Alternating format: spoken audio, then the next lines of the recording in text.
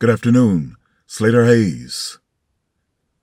This piece was written in the early morning hours, prior to the knowledge of the killing of Daunte Wright. It's entitled, Mama, It's Still Circling.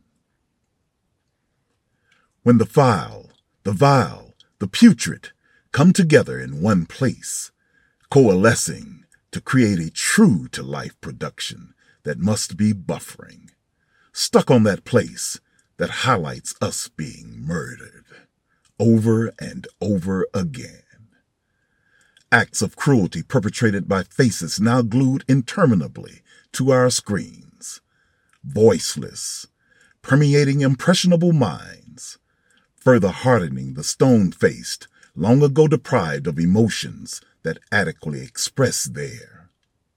Frozen in time, captivating audiences, creating diversion as crews prepare new stages, new characters are cast, lines are rehearsed, makeup applied to those eagerly awaiting their opportunity for starring roles in their version of the familiar plot line appearing in theaters near you.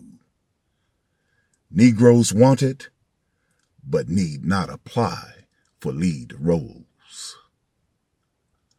Our spirit lives. Join me next time as I bring you more of the spoken word with Slater Hayes. Peace.